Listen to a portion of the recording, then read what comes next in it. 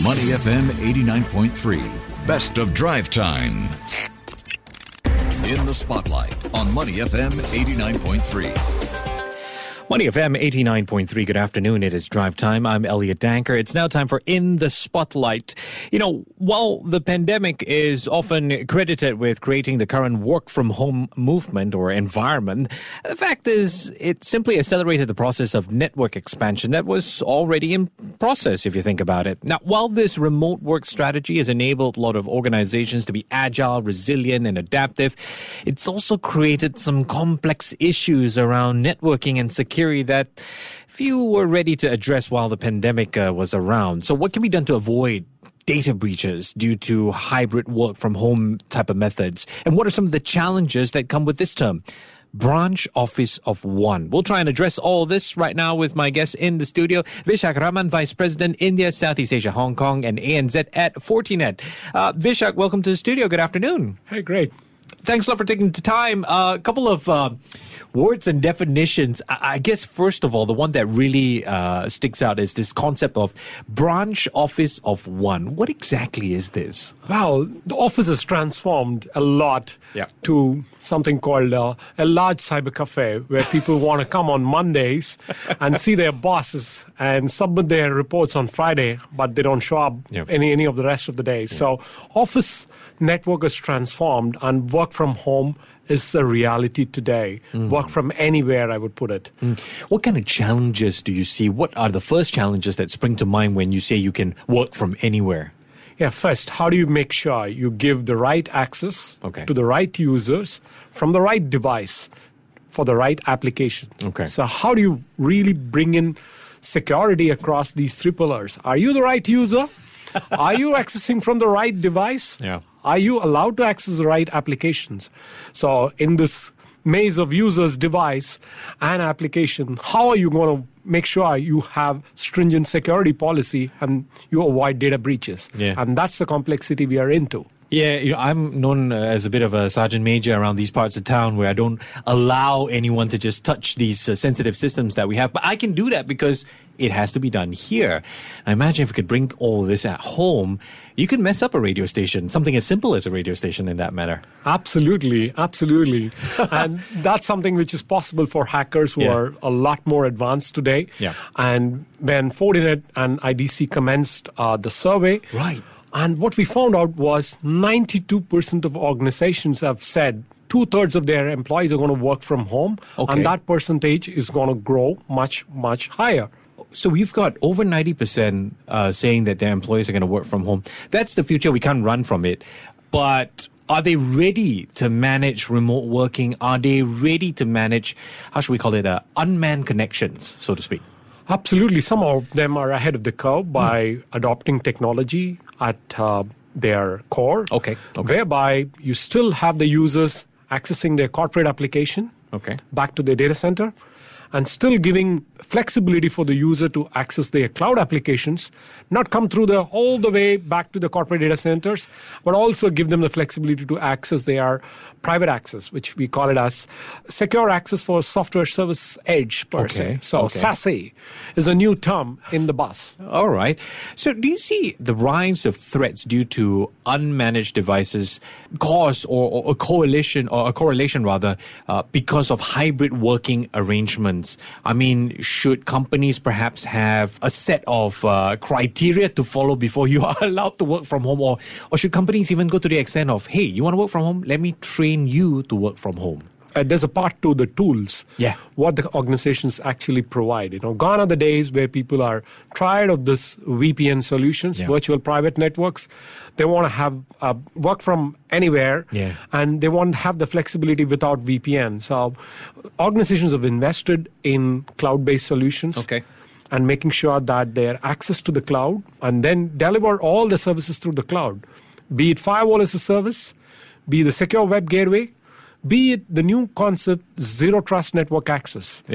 And as well as your cloud access security brokerage, whereby you access all your cloud applications safely from anywhere, from any device, and you still are the right user, accessing from the right device, accessing the right application which is allowed for you. So there are solutions which is available.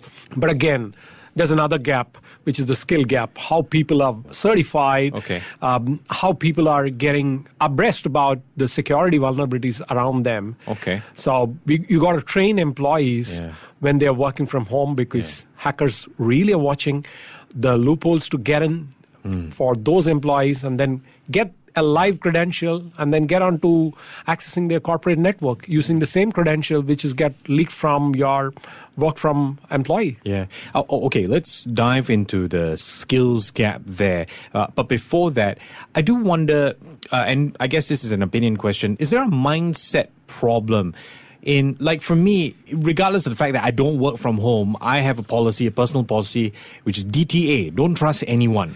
And I think because of that, I'm extra careful. But then you never know. These bad guys are quite sophisticated, right? Is this psychological issue perhaps lacking before we can train employers to find those skill sets? If not, they just be ignorant. I'll just fill up a survey, whatever, right?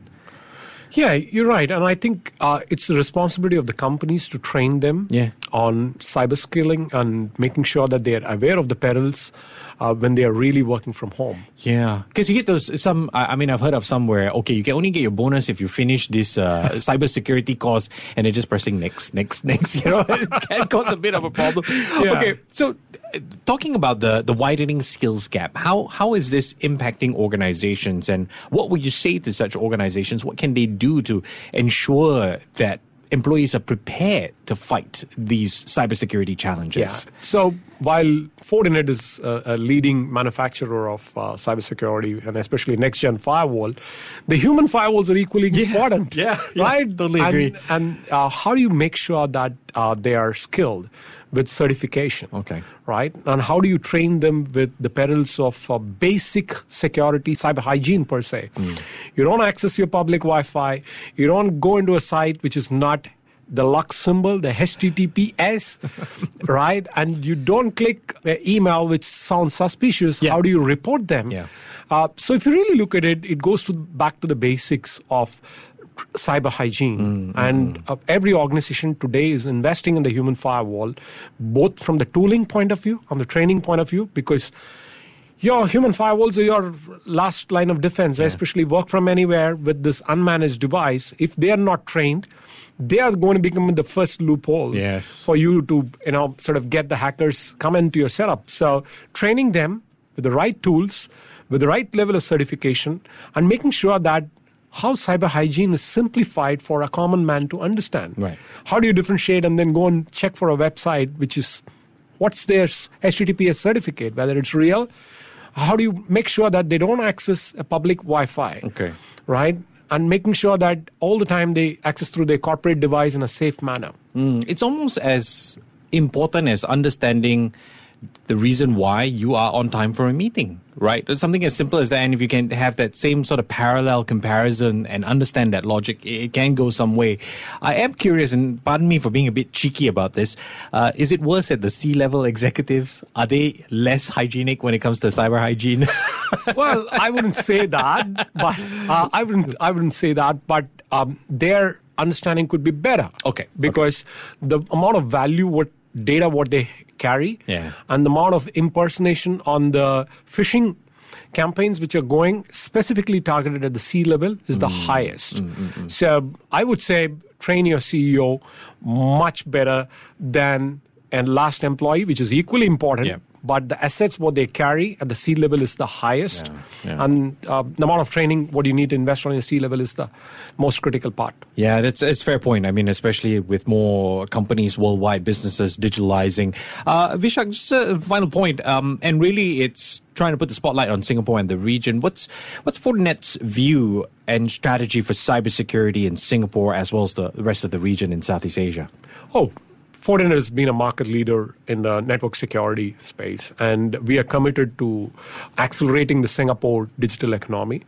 And Fortinet is trained as high as close to about 13,000 people, free of cost, for our NSC certification courses in partnership with Nanyang Poly, NTU, NUS, and we are committed to train globally more than 1 million cybersecurity trained professionals free of cost. And that's a long-term vision for us, and we are very much close to about 220,000 people trained free of cost for certification, and we partner with leading educational organizations. And in the region, we've expanded both our coverage and both in terms of people, support center to service our long-term customers and partners in a better level. Vishak, not to put you on the spot, but just an opinion question, observation type of question. Are we closing the gap here in Singapore? Are we becoming more cybersecurity literate to have that sort of international standard, in your observation and opinion? Yes, very much. I think the government is doing a fantastic step in terms of educating the common users. Okay. In fact, on my way, I saw the announcement of the Scam Shield, where the government proactively announced people not to be fooled by the scamsters. So I think from a citizenship point of view, the government is doing every single effort. But the amount of effort what is required on the public and private partnership to build an ecosystem and making sure that the human firewalls are trained well. And I think we have a responsibility as well as Fortinet, while we are leading in the cybersecurity space in the region, but we have an equal responsibility to train the people, making sure that Singapore's digital economy accelerates faster, because security is going to accelerate. It's not going to de-accelerate per se, right? So we think as cybersecurity professionals, we have a social responsibility to train our people so that they are a lot more cyber hygiene aware. Yeah, well, definitely. My own personal takeaway from this conversation, the human firewall is just as important. I've been speaking with Vishak Rahman, who is Vice President India, Southeast Asia, Hong Kong, and ANZ at Fortinet. Vishak, thank you for the time. Take care and have a great day ahead. Lovely talking to you, Elliot. To listen to more great interviews, download our podcasts at moneyfm893.sg or download our audio app. That's AWEDIO. Available on Google Play or the App Store.